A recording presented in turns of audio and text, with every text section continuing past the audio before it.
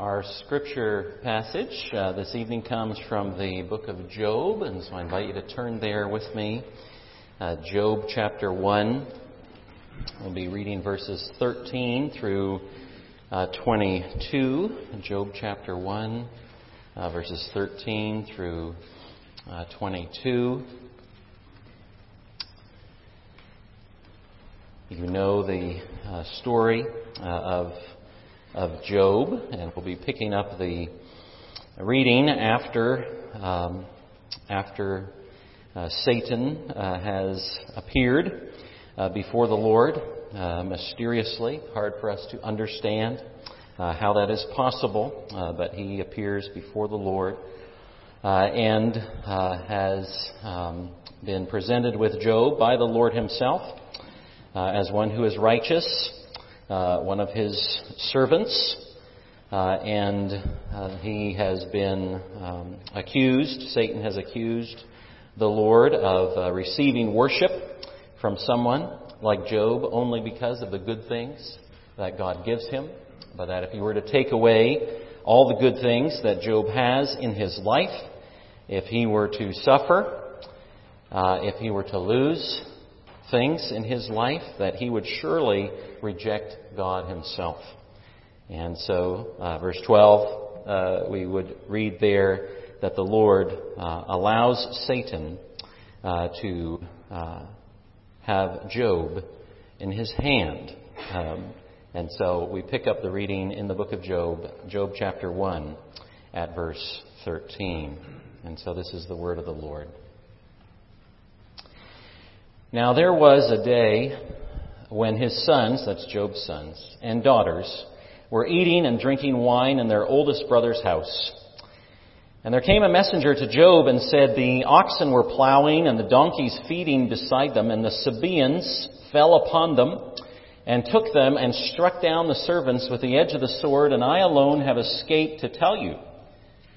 And while he was yet speaking, there came another and said, the fire of God fell from heaven and burned up the sheep and the servants and consumed them, and I alone have escaped to tell you. While he was yet speaking, there came another and said, the Chaldeans formed 3 groups and made a raid on the camels and took them and struck down the servants with the edge of the sword, and I alone have escaped to tell you. And while he was yet speaking, there came another and said, your sons and daughters were eating and drinking wine in their oldest brother's house. And behold, a great wind came across the wilderness and struck the 4 corners of the house, and it fell upon the young people, and they are dead. And I alone have escaped to tell you. Then Job arose and tore his robe and shaved his head and fell on the ground and worshipped. And he said, naked I came from my mother's womb, and naked shall I return. The Lord gave, and the Lord has taken away. Blessed be the name of the Lord. In all this, Job did not sin or charge God with wrong. This is the word of the Lord. Let's pray. Lord, we thank you again for the opportunity you've given us on this Lord's Day to come before you and to read the Scripture together, and now together to pray to you that you would help us to see the glories of the truth that are here for us in this passage. Encourage us, we pray. We pray that your Holy Spirit would be working in us and among us as we consider these words together. And we pray it in Jesus' name. Amen. Amen. I'm sure you're familiar with the biblical counselor Paul Tripp. And Paul Tripp has written many very helpful books for the Christian life. And somewhere Paul Tripp writes this: there is a way in which we don't live our life, but our life lives us. Many of us get carried along by its locations, relationships, situations, responsibilities, opportunities, and activities without stopping to look, listen, and consider. Huge chunks of time can pass virtually unnoticed, and then something happens. People who study these things, says Tripp, call them trigger events. A trigger event, he says, forces us to stop, open our eyes, and look around with newfound awareness. The spiritual battle during times of suffering is fundamentally won or lost in how we interpret the things we're now suffering, not the suffering itself. In fact, it is more powerful than that. Our interpretations actually determine what we see and how we see it. As sinners, the problem with our interpretation, says Tripp, is that it tends to be narrow and selective. Sin not only affects what we do, it also affects what we think and how we see. And then he writes this: how do you respond to loss? Suffering will reveal the ruling desires of our hearts and expose what we have been living for and where we've tried to find meaning and purpose. The death of our dreams has the power to uncover the significant gap between our confessional theology and functional theology that we all have. Of course, what he's saying here, there's a confessional theology is the things you believe, the things that we confess. For instance, in the Westminster Confession of Faith, it's the doctrine we profess with our mouth and is written on paper. Functional theology is the doctrine we profess with our life and is written on our hearts. It's how we actually live. We actually live what we truly believe, not just what we say we believe. And so tonight we want to consider what was written on the heart of Job. The devil, you know, has accused him of being a fair-weather Christian, and he has said basically that Job would drop his faith in God at the first sign of trouble. This is Satan's charge against Job. It's really his charge against us as well. That as long as we're receiving good things from God, we will come to church and we will worship Him. But if we start to suffer, if things get difficult as being a Christian, we'll give them up in an instant. That is what the devil believes of you, and it's what he believed of Job. And Job was about to experience then the greatest trial of his life. Now, of course, Job is a long story, and we're just picking it up in one passage here. But let's remind ourselves of the three persons who Job chapter 1 would introduce us to. We didn't read that first part of the passage, but three main persons. And we can remember them this way. We have a sterling servant, we have a subordinate Satan, and we have a sovereign God. These are just the persons that we're introduced to here in the first chapter. You'll remember, Job is called the man from Uz, and he is described by the narrator and the Lord Himself in chapter 1 as a man blameless and upright who fears God and turns away from evil. That's how he's described. He's described as a sterling servant of the Lord. He's a righteous servant of the Lord. He's held up in the book of James, you'll remember, as one who endured and persevered through suffering. He is a faithful servant of God. He's not perfect. He knows he's a sinner. You find that out in the rest of the book of Job. He recognizes his sin. He knows his children may have sinned. That's why he offers sacrifices for them. He speaks in the book of Job of a mediator. He speaks of a redeemer in this book. He's a sinner, but he's a man of faith. And the opening of the book tells us he is a righteous servant of God. He knows God. He trusts God. He loves God. And he walks with God. But he's a real man who will experience real suffering. He's not identified with Abraham or the patriarchs or the covenant people. But clearly he's a man who walked with God. He's one person we meet. We also meet the Satan. And that is exactly how he's referred to in the Scripture, the Satan. Satan here in Job is not a name of the devil per se, but here it is a title for the devil. That is, he is the Satan. He is the adversary. That's what Satan means, adversary. He's the one who opposes. And here in Job 1, he presents himself before the Lord along, we're told, with the sons of God, the angels. And he's opposed here to the man from Uz and to God Himself. He's introduced here in the Scripture as the great accuser. And he accuses Job, for instance, of loving the gifts of God rather than God Himself. He accuses Job of using God, simply being a follower of God to get what you want from God, rather than because of who He is and what He has done. And really, the Satan accuses God too in Job 1 of boasting in a follower whom he protects and coddles and keeps from all the real difficulties of life. If you read that earlier passage later tonight, that's what Satan really says to God. Well, the only reason he follows you is because you coddle him and you protect him and you don't allow any difficulties into his life. But through it all, the Satan is reporting to God in the book of Job here in the opening chapters. He's been canvassing the earth back and forth here and there, seeking to destroy and cause trouble, but he must answer to God. He comes, he presents himself but the Lord says to him, "From where do you come?" And the Satan has to report to God.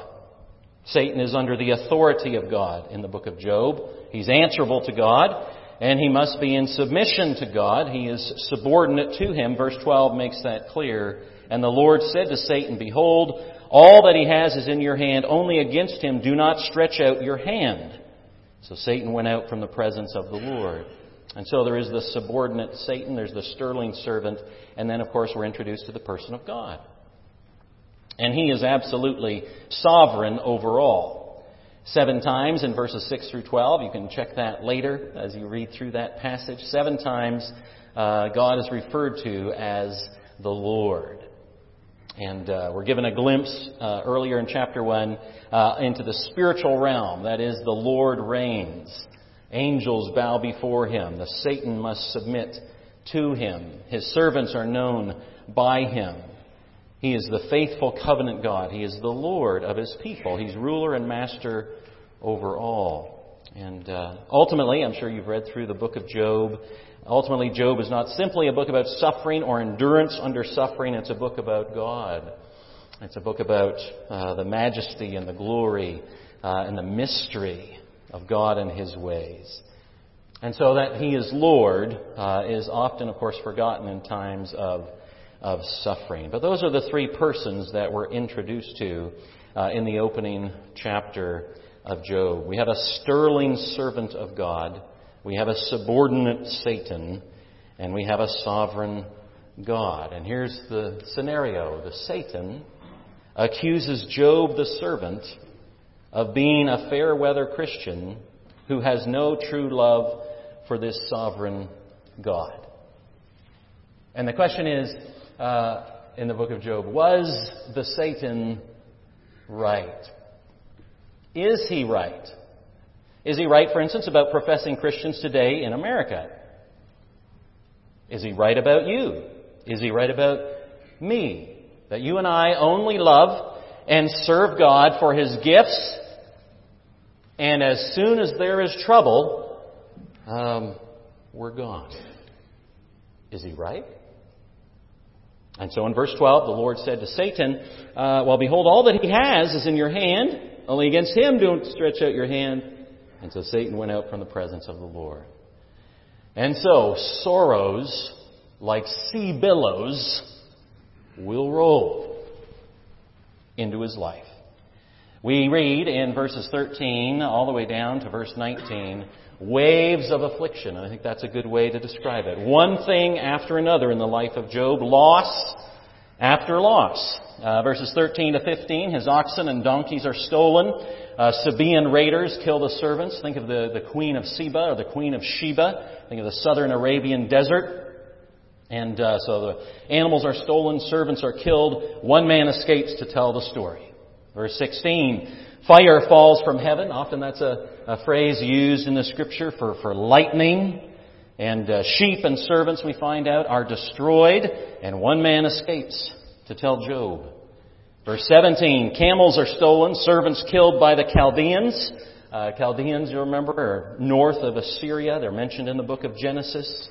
One man escapes to tell Job, another wave. And then verses 18 and 19, a great wind, a storm, a hurricane, a tornado, a cyclone. Something sweeps over the home where Job's sons and daughters are feasting together. The sons and daughters for whom we read elsewhere here in Job, Job would pray for early every morning, just in case they may have sinned.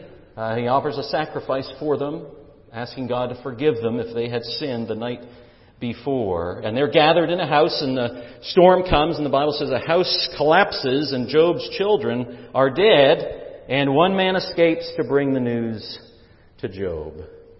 And so there's 4 reports, one after the other, and they do come on like waves of the ocean beating against the shore. We know that because verse 16, 17, 18 repeat this phrase, while he was yet speaking.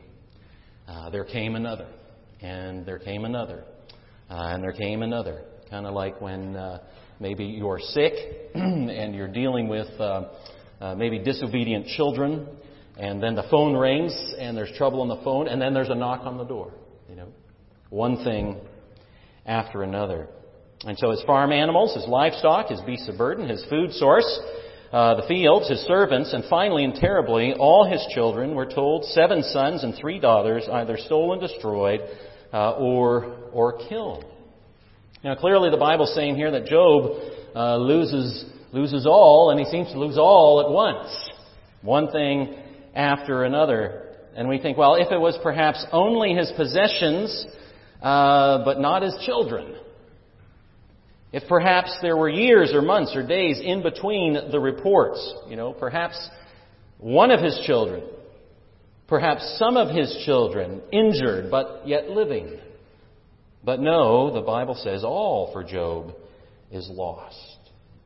And remember now, Satan is no doubt expectant at this point. Surely this is the time Job will curse God.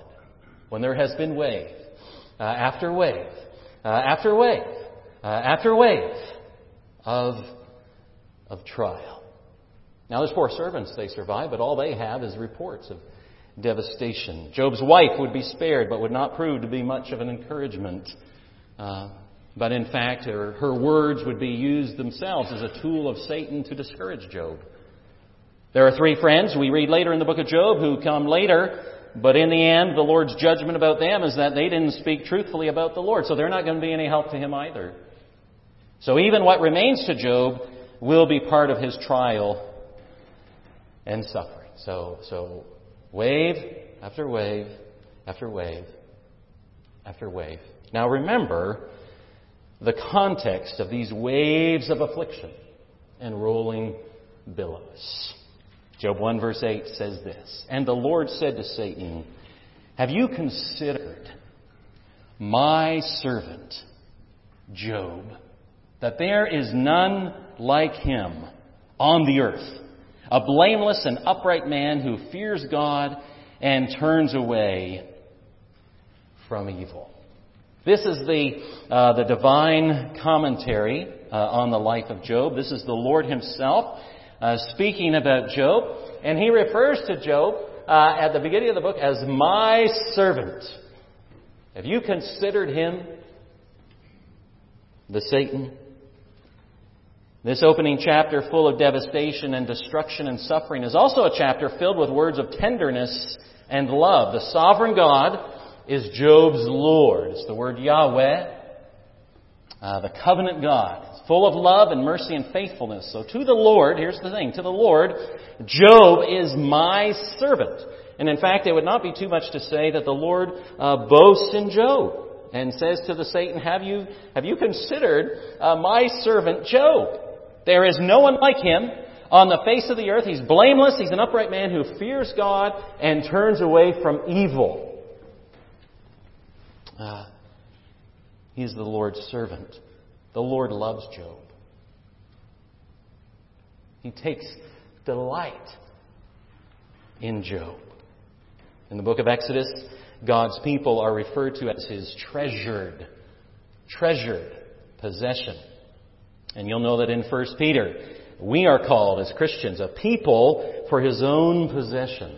And like your treasured possessions, if you have someone come over to your house, someone comes over to our house, they would come into our living room, and they would see in our bookcases on the wall, not just books, but they would see some Civil War paraphernalia there, an old thing of this, old thing of that, and say, oh, they ask what it is. I say, oh, look, yes, this is a kind of a special possession I have here. Not my wife, it's not her treasured possession, but it's a special Possession of mine. And you have things in your house. If someone comes to your house, it's a treasured possession. Something belongs to you, and something you're thankful for, and something you like to show to others. That's what you do with treasured possessions. You're thankful for them. And God's people are treasured possessions. The Lord takes delight in His people. He's glorified through them. And that's the thing. The book of Job is about a servant who's loved by God, who yet all these billows come. It's God who orders and ordains and governs and superintends even the sufferings of Job. Wrote one, God does not witness to the world by taking His people out of suffering, but rather by demonstrating His grace through them in the midst of pain. Said George Swinnock, the Puritan, the best of saints have borne the worst of sufferings. And so clearly, we're to learn from these waves of suffering in the life of Job, friends, that for God's people, suffering is not a sign. It's not a sign that God has left us or abandoned us. Suffering is not a sign that the Lord is looking the other way or taking His hands off the wheel or somehow asleep at the controls of the universe. He will not slumber or sleep. Psalm 121 says to the believer, the Lord is your keeper. He will keep your life. The Lord will keep your going out and your coming in from this time forth and forevermore. He does not go on vacation. He is never distracted. And He accomplishes His perfect will. But we also know this, wrote Derek Thomas, God will place His children, His treasured possessions, those in whom He delights, His servants. God will place His children in situations where it will not be easy to believe, where great reserves of faith will be needed to survive, where the most basic convictions will be called into question. There will be times when it will be difficult to believe that God is gracious, when faith will be stretched to the limits of endurance and the love of God is veiled and obscured. These are the moments that God has brought about. He may use Satan in the process, but ultimately it comes from Him. Our suffering is at the hands of one who loves us, not one who despises us. God, and not Satan, has the key to our recovery. And so, sorrows like sea billows roll, my servant Job. But we find in this passage too, after all that comes, that our suffering teaches us to sing. Notice what we read, verse 20. Then, so after these sea billows roll over him, then Job arose, tore his robe, shaved his head, and fell on the ground and worshipped. And he said, naked I came from my mother's womb, naked shall I return. The Lord gave, and the Lord has taken away. Blessed be the name of the Lord. And so we find here that, yes, Job mourns. We read that he tears his robe, he shaves his head. These are common signs of humility and brokenness before God. And yes, oxen, donkeys, sheep, camels, but that's just possessions. And like the one who taught us, Job knew that a man's life does not consist in the abundance of his possessions. He knows all that. But there has been his children. The same children for whom he prayed, perhaps that very morning, his sons and daughters. They're called young people in verse 19, and Job mourns. They're probably described as young here in comparison with Job, because in verses 13 and 18 we find out clearly the oldest brother has his own home, and there's other brothers in the home who have their own house, and they go to each other's house and invite one another in, so they're obviously old enough to have their own homes. But now they are all dead, and so Job mourns. And the Bible says he fell to the ground and worshipped. The word worship there means to lie prostrate, face down, touching the earth, bowing in humility and adoration before the Lord. Now, wait a minute. Wait a minute. You're supposed to take notice here. You're supposed to stop right there. All this happens to him, and he mourns, but then the Bible says he fell on the ground and worshipped. Worshipped? All gone?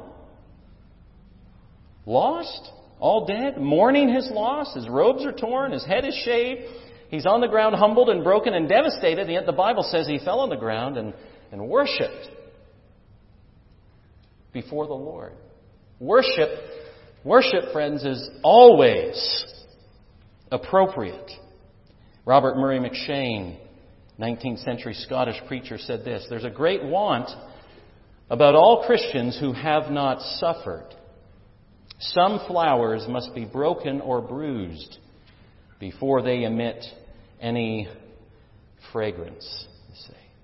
So here's Job, broken, bruised, but the Bible says he's on his face before the Lord, worshiping the Lord.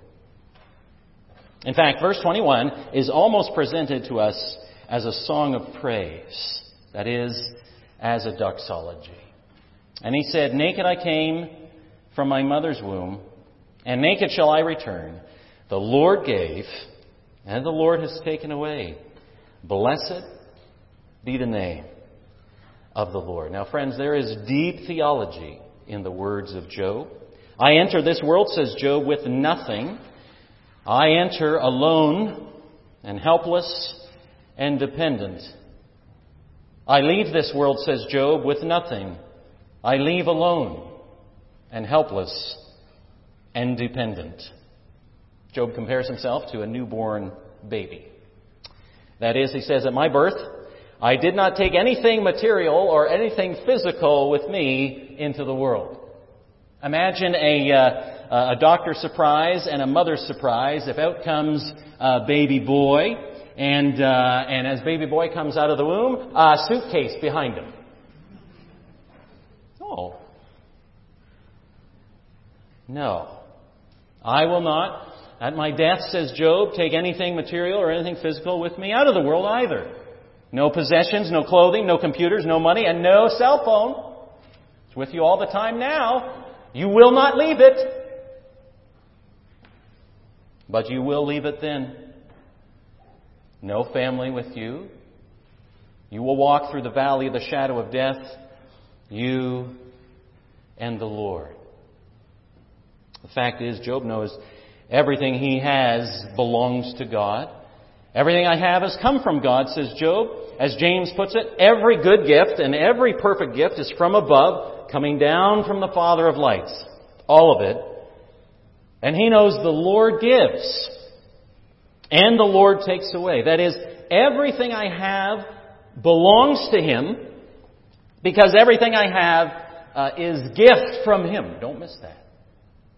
The Lord gave, that is everything, and the Lord takes away. Everything is gift from Him. Job understands the Lord is in control. Job understands this is not an accident. I am His servant. I am His steward. Whether it's gifts or abilities, possessions, health, wealth, wife, sons, daughters, gift from Him. Oh, we get this really wrong. Children, the psalmist says, are a reward from Him. They are a gift from Him. Don't ever think that, Mom and Dad, I think we'll decide to have a child. The Lord decides to give children with all their quirks, personalities, disabilities, whatever it is. As such, it all belongs to Him, you see. And He has every right, Job knows, to give and take away as He deems best. And here's the thing. Job has the same view of God's blessedness and loveliness and beauty in His giving as in His taking. So God is just as glorious and majestic and beautiful and holy and to be worshipped and adored in His giving as in His taking. In either case, Job is there to worship Him and say, "Blessed be the name of the Lord."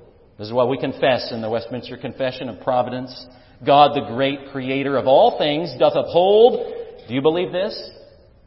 doth uphold, direct, dispose, and govern all creatures, actions, and things, from the greatest even to the least, by His most wise and holy providence, according to His infallible, and in other words, He can't make a mistake, infallible foreknowledge, and the free and immutable, unchangeable counsel of His own will, to the praise of the glory of His wisdom and power and justice and goodness and mercy. Said one, Job here in these verses sings a doxology, think about this, sings a doxology in the ashes over the graves of his 10 children. Job preaches submission to the will of the Lord. There is a song God's people must learn to sing in the darkness.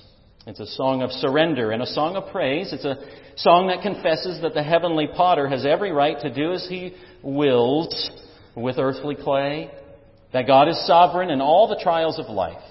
Our suffering teaches us to sing.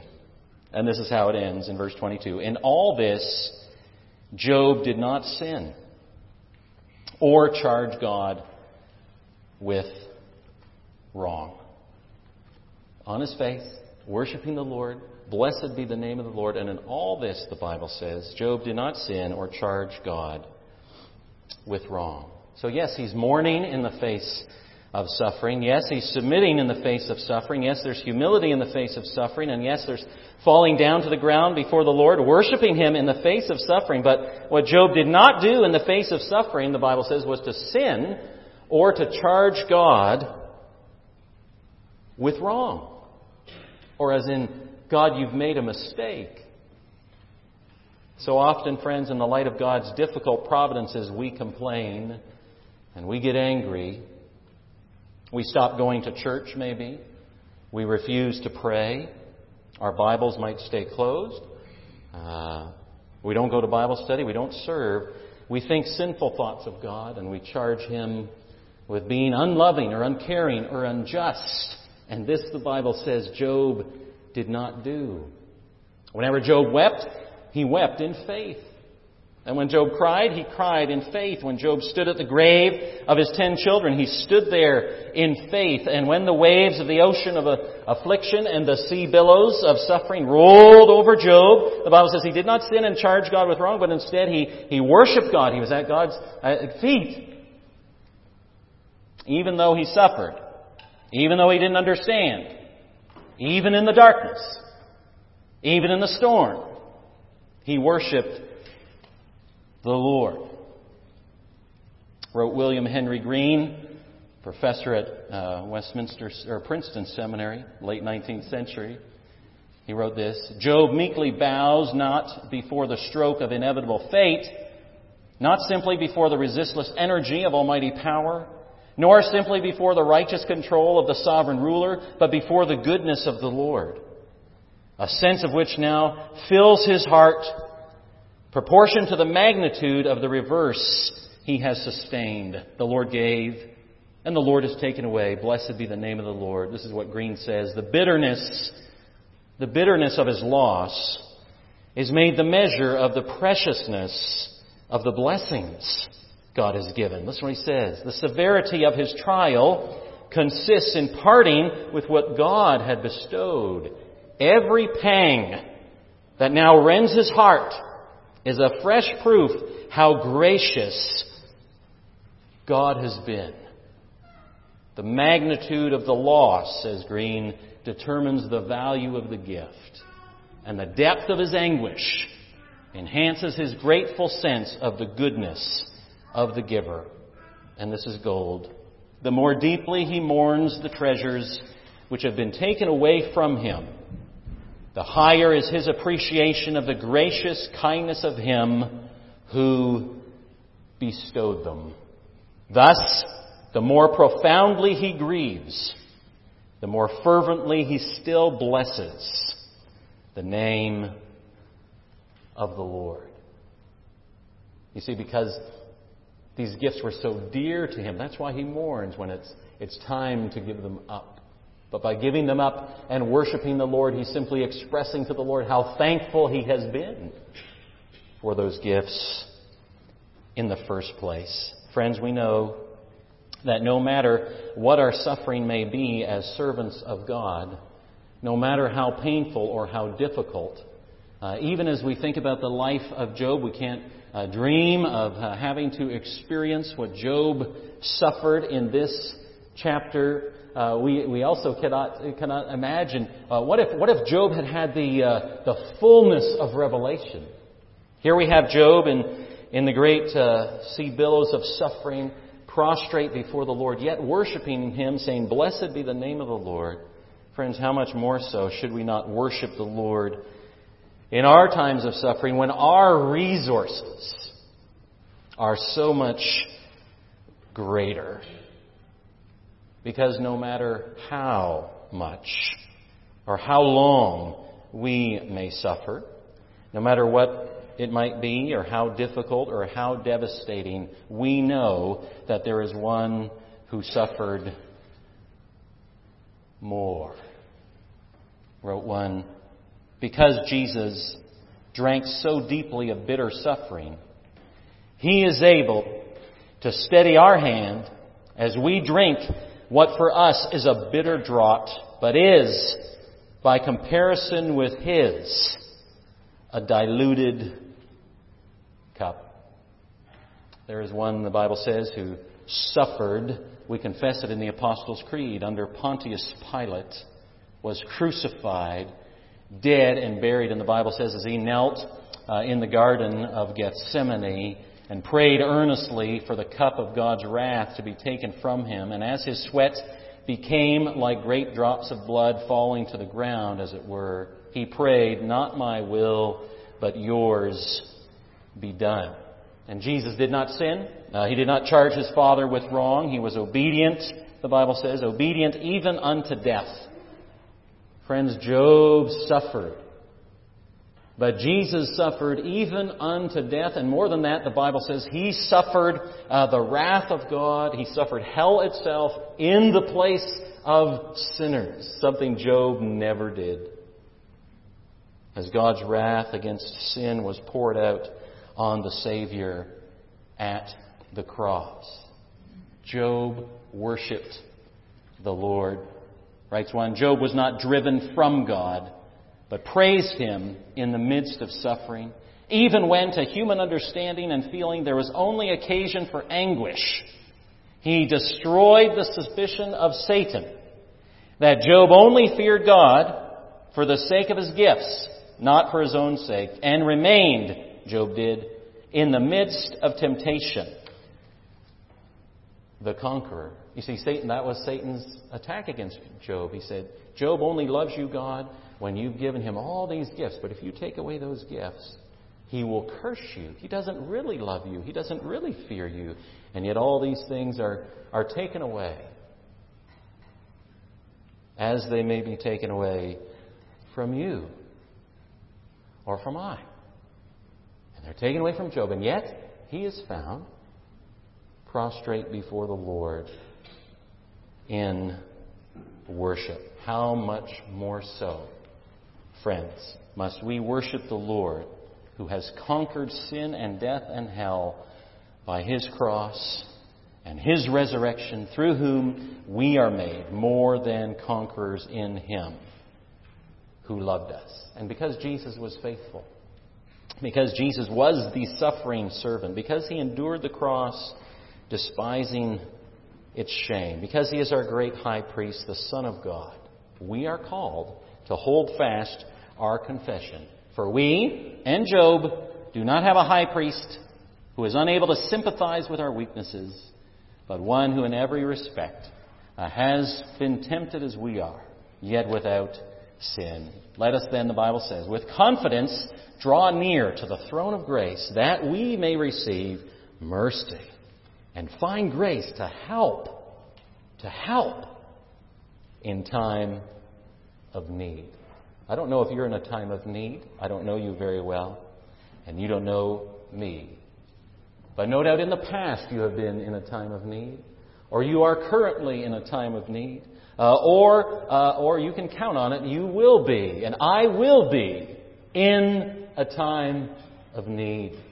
And the Bible says because we have a Savior who has suffered in our place, there is grace and mercy to help, so that whatever might come, whatever we might be called upon to suffer and endure, that we too, like Job, can hold fast to our confession and be found before the Lord, worshiping Him, drawing near to Him, and to confess with Job that the Lord gave, my loving covenant God gave, and the Lord, my loving covenant God, has taken away. But whether it's in the giving or whether it's in the taking, blessed be the name of the Lord. May that be so for you, and may that be so for me. Let's pray together. Heavenly Father, we thank you for this encouraging and challenging passage of Scripture. Oh Lord, it's hard for us in 2022 to perhaps place ourselves in the time of Job so many, many years ago. And yet, Lord, as we live upon this earth, we know that those sea billows of suffering do come, and they do come upon us, and at times they seem to come many manifold ways, and one upon the other. But Lord, we pray that today, from this passage, you would remind us that the adversary believes that we only love you, we only follow you, we only worship you, Lord, when we have gifts all around us. And he believes that we only love the gifts and not the giver. And so, dear God, we pray that you would be gracious to us, that if that time comes in our own life when these things are taken from us, oh Lord, we pray that with Job, by your grace, knowing the one who has suffered in our place even unto death and has conquered sin and death and hell, that we would be found with Job, saying that you, the Lord, gave, and we are so thankful, and you, the Lord, has taken away, and that the time of our stewardship has come to an end for whatever it might be. But whether it's in the giving or in the taking, that we would say with Job, blessed, blessed be the name of the Lord. May it be so for your glory and for our good. And we pray it in Jesus' name. Amen.